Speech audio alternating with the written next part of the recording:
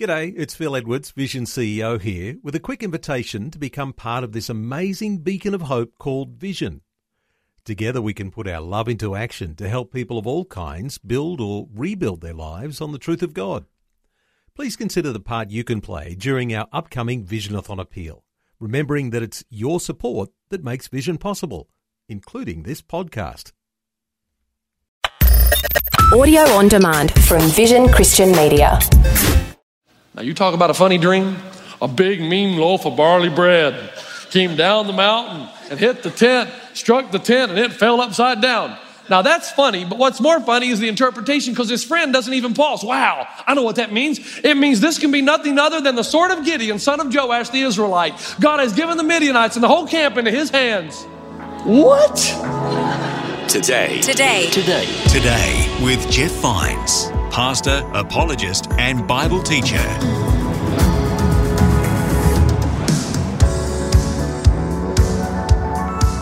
Hello and welcome. Today we're continuing in the Help series, and in this episode, Pastor Jeff is using Judges chapter 6 and the story of Gideon. This message has some tangible, applicable advice on what to do when the odds are against you. If you've missed any episodes in this Help series, you can find the whole thing on most podcast apps. Just search for Today with Jeff Vines. Let's rejoin Pastor Jeff now as we continue this message.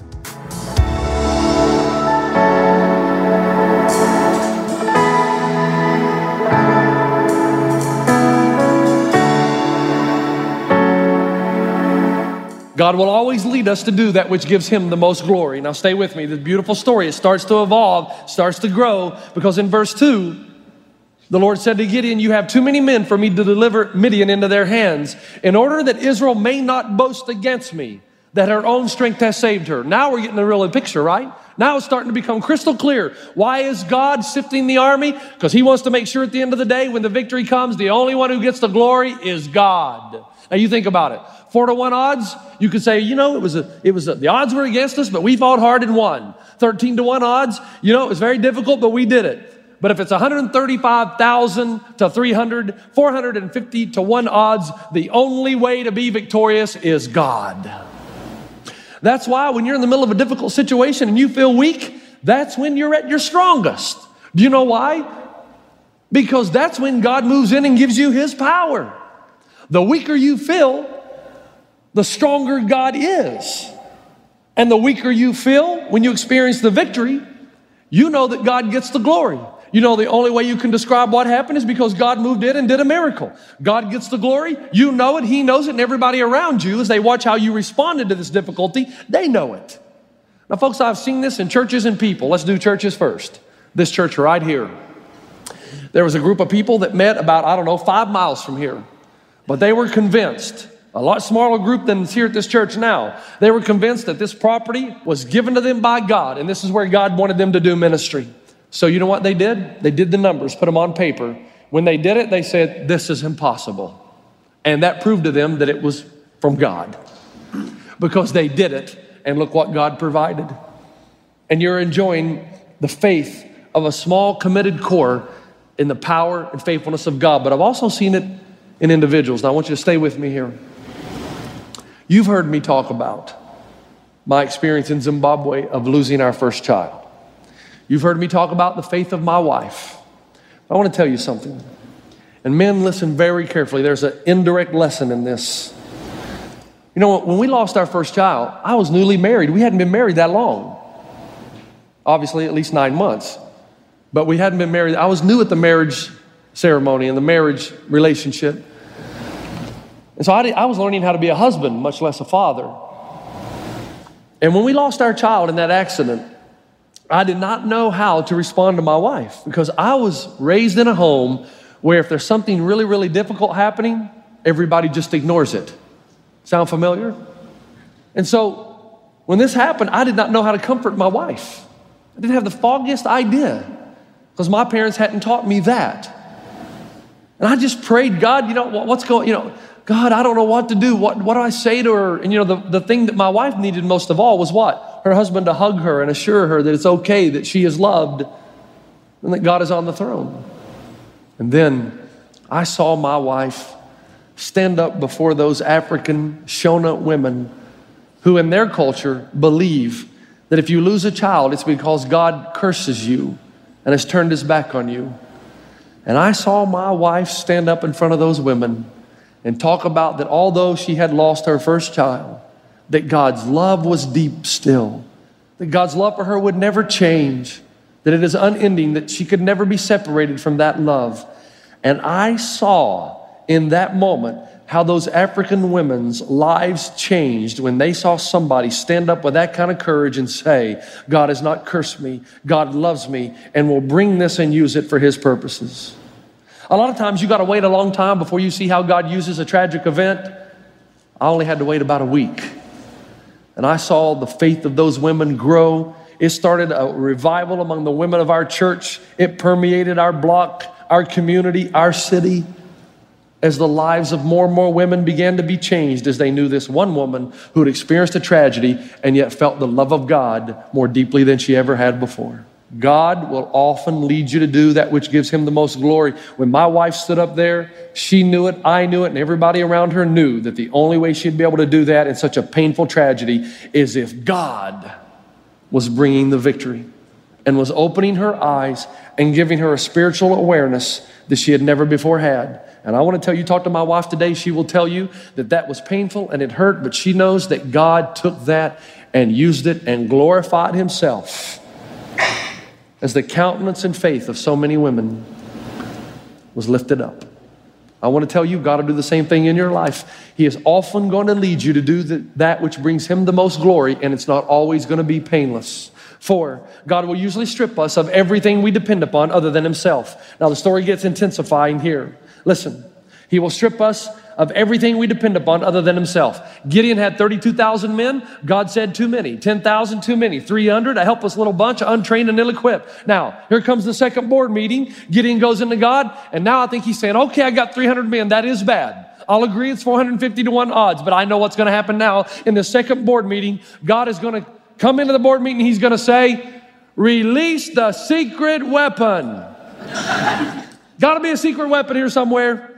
Got to be something that's powerful, and I'm ready to get it. But he goes in with his board meeting with God, and if you read through chapter 7, God doesn't mention anything about, as he says, Gideon, here is your arsenal. He doesn't say anything about swords, bows, and arrows, javelins, or spears. He gives him a list of 4 weapons. Number 1, a trumpet. Well, I could hit him over the head with that, I guess. Clay jars. Well, I could throw that at him. Torches. Well, I could burn him a little bit. And your voice. Now, unless there were some really bad singers in Israel, I'm not sure how that's going to defeat the Midianites. God will often strip us of everything we depend upon other than himself. That's what he's doing with Gideon. That's what he's going to do with you. Why? Because when troubles come, you resort to God last. First, you go to your own personal defenses. And so God spends a lifetime stripping those away from you. When you get in trouble and you're down and depressed, you don't go to God because you don't trust him. You go to some addiction. It might be alcohol, so you drink more. It might be pornography, so you look more. It might be some drug addiction. It might be some other addiction. It could even be a sport. It could be golf, heaven forbid. It may give you comfort. It could be baseball, football. It could be football season. It could be a relationship that is illicit. It's not one that you should be involved in. It could be money. You could try to make more and more money. It could be, now ladies, I brought golf in, so you know I got to bring this in. You could be a comfort shopper. You could spend money and spend more money because you feel better. It allows you to tune out what's really at stake and what's happening.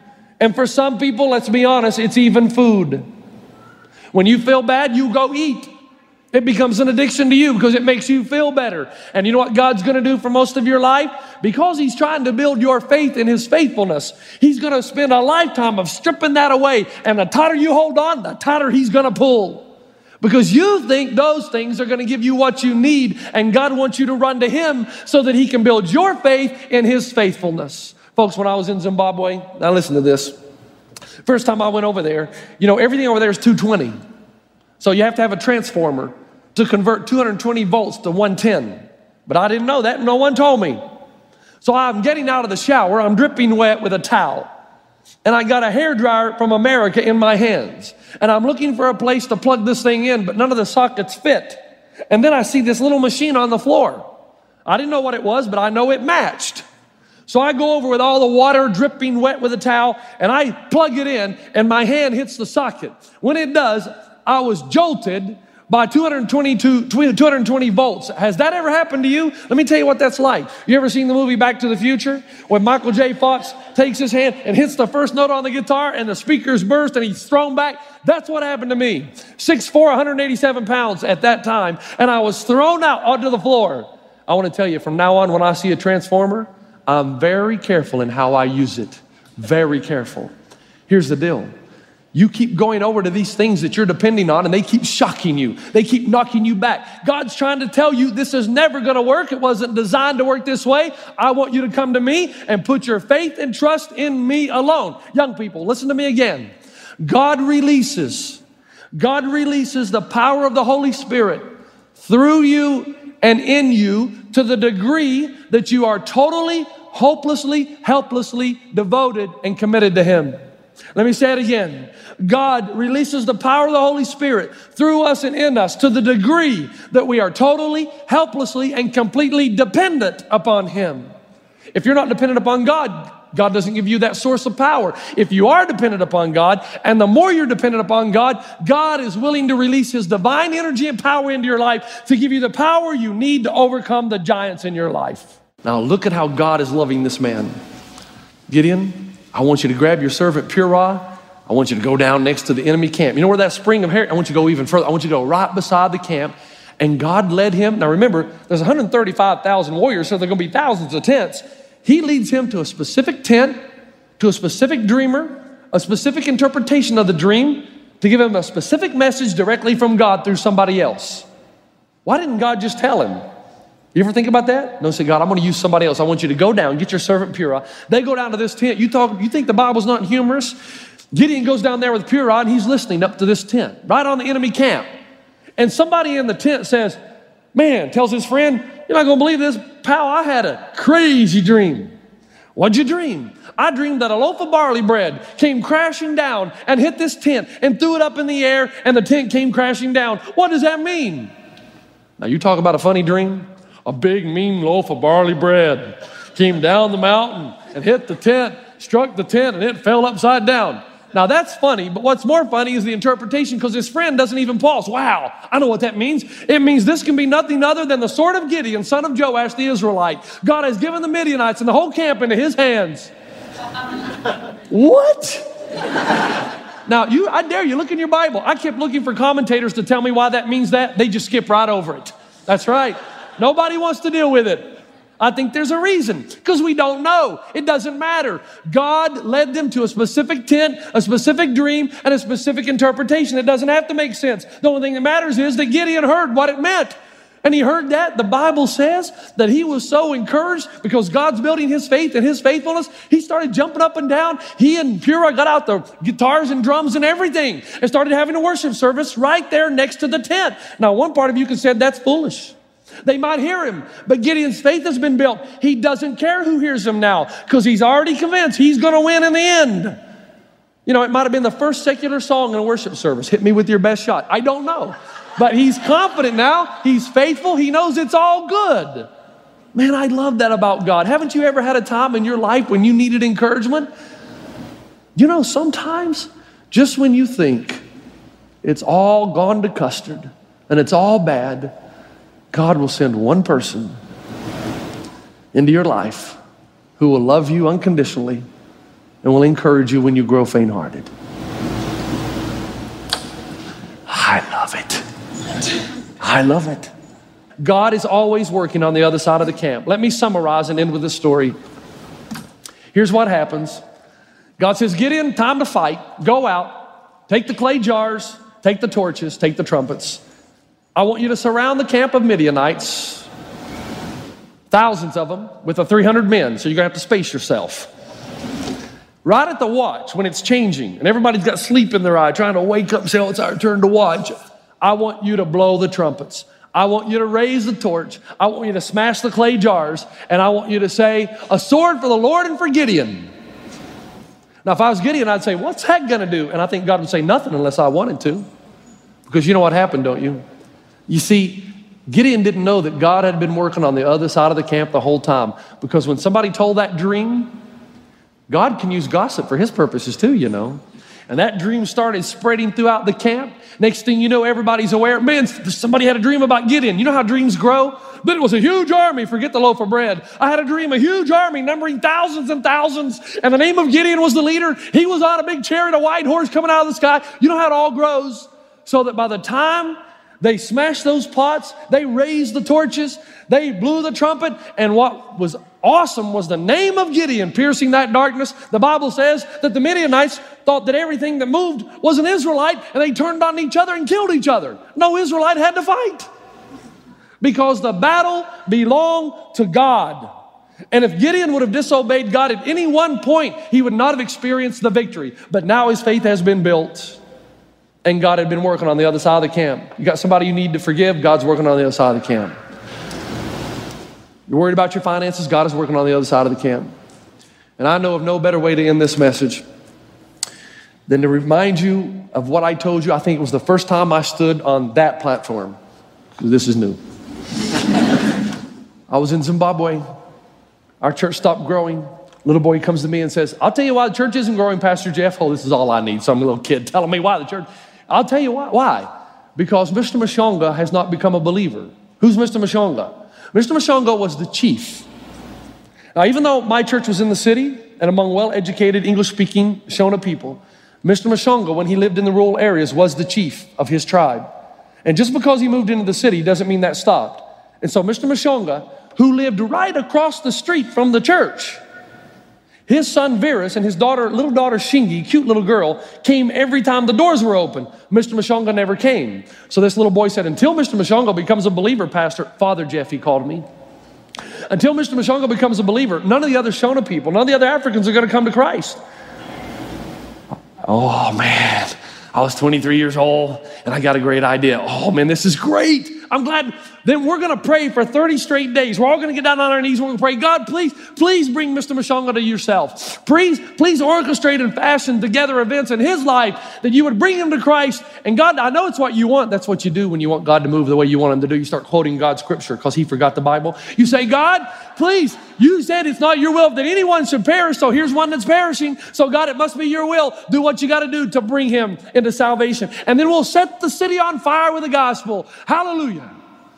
I was doing all that stuff. You know, the positive confession. We claim this in Jesus' name. We were doing it all. 30 days praying on a parquet floor there in that old farmhouse. People kept coming. We kept praying. We said, we know you're going to move. We were so positive. 30 days ended. Saturday morning, I got a knock at the gate. It was little Patrick, who was Virus's, Mr. Mashonga's son, 14-year-old son, best friend. Patrick said, Jeff, you better come quickly. Virus is dead. What'd you say? And he explained to me on the way to the hospital that Virus had been tackled in a rugby game, and there was a rock on the field no one had noticed, and he hit his head. And now he's in the hospital in ICU, and he's dying. Now, what was my first reaction? God, you're just not very good. God, no, you don't understand. We prayed for 30 days. We've asked you to move and orchestrate it. God, what's going on here? You're about to blow this, God. But then when I got to the hospital and I walked by the emergency room, going to the ICU unit, Mr. Mashonga was there with all his family. And they were weeping and wailing as you do in the Shona culture. Mr. Mashonga looked at me, did not say a word, but let me interpret accurately the glance. Okay, big fella, let's see how powerful your God is that you've been talking about. Now that's some serious pressure, don't you think? Then I go into the ICU unit. I talked to the nurse. How does it look? Very bad, she says. And I grabbed his hand and I started talking to God. 23 years old, so cut me some slack. God, what are you doing? You're gonna ruin everything. And then as I'm praying there, it dawned on me. Oh, God, if you can heal him, especially while I'm in here, if you can heal him, and they can make a connection between you and me, then they'll believe in my God. I got it. This whole thing, God, you've allowed this, because I don't believe God sends this. God, you've allowed this so that I could pray and he would be healed. It's going to be good. And I'm excited. Now I'm praying. My face is red. The nurse came over. You okay, Jeff? I said, no, I'm just praying. God, yeah, this is it. And then about 3 a.m. in the morning, 3 a.m., Verus died. Now, that's not how you thought the story was going to end, is it? And now as the pastor, it is my responsibility to tell the family he's dead. I go over to the waiting room. Mr. Mashonga's at the front with the whole family. And I say, Mr. Mashonga, I'm sorry to tell you this, but Verus has died. He's passed away. Weeping and the wailing begins. Mr. Mashonga looks at me, but this time I cannot read him to save my life. He just a blank stare. Now, that was Saturday. I got to preach the next morning. Actually, it's morning already. And I was young. And again, I was taught indirectly that the way you deal with difficulties is to ignore them and hope they go away. Can I just say something to the husbands in the room? They never go away. They just build. And if that's the way you run your family, that you just ignore it, or you try to tell yourself it's not happening, you're destroying your family. Be the man, stand up and talk and listen. Don't get angry. Listen to what your kids have to say. Do not get defensive. Hear them out and deal with it. Well, I only knew one way to deal with this. So I got up the next day to preach, and I had all these people from the community come to hear what I was going to say about this tragedy, and I did not even address it. 15 minutes into my sermon, Mr. Mashonga, who had never been into the church before, walks in the back door, and he starts walking up. And I notice he's not stopping. And he keeps walking. And he walks right onto the stage. And he taps me on the shoulder. And I'm thinking of all the gold in the middle of my sermon. Bad one, although it's still my sermon. And he taps me on the shoulder. And everybody, I mean, it's a packed house. They're looking. And he says, Jeff, and notice how he phrases it, I wonder if I could have a word with my people. I might have been young and dumb, but I knew better than to say no. He's the chief. I'm the visitor. I backed out in my seat, and I put my head in my hands, and I remember it like it was yesterday. I started thinking, okay, how long will it take me to get out of here? How long will it take to pack my bags, pack all my things, and go back to America because my ministry's over? And Mr. Mashonga stood in, and he started to talk, and it just got worse. He said, as you know, I lost my son, Verus. My treasure is gone. This man back here says that God is powerful and loving and can do all things. Mr. Mashonga said, I don't know about any of that. But here's what I do know. When my son Verus started coming to this place, he became a better son, a better person, a better student, and a better man. And I was just wondering, whatever it is you people gave to him, could you give that to me too? And the weeping and the wailing and the standing and the cheering. And Mr. Mashonga gave his life to Christ. Within 12 months became the chairman of the board of elders. And that little girl, Shingi, grew up to be a nice young woman who married Denver Chizanga, the man I trained to take my place. And now they're there together, changing all of Zimbabwe, one village at a time. You know why that changed me? Because at no point did God do what I thought he should have done. Every time in my book, he kept making one mistake after the next, and it was going to end in disaster. And it ended in life. You know why? Because God is always working on the other side of the camp. And no matter how bleak it looks to you, it'll all come together in the right time. In the stillness, he's still moving. In the quietness, he's still speaking. In the chaos, he is still here. He's never left you. He's been there the whole time. You've been listening to Today with Jeff Vines. Next time, we'll bring you a new message from Pastor Jeff. You can listen to more messages like this. Just search for Today with Jeff Vines wherever you get your podcasts. You make me wanna dance and sing.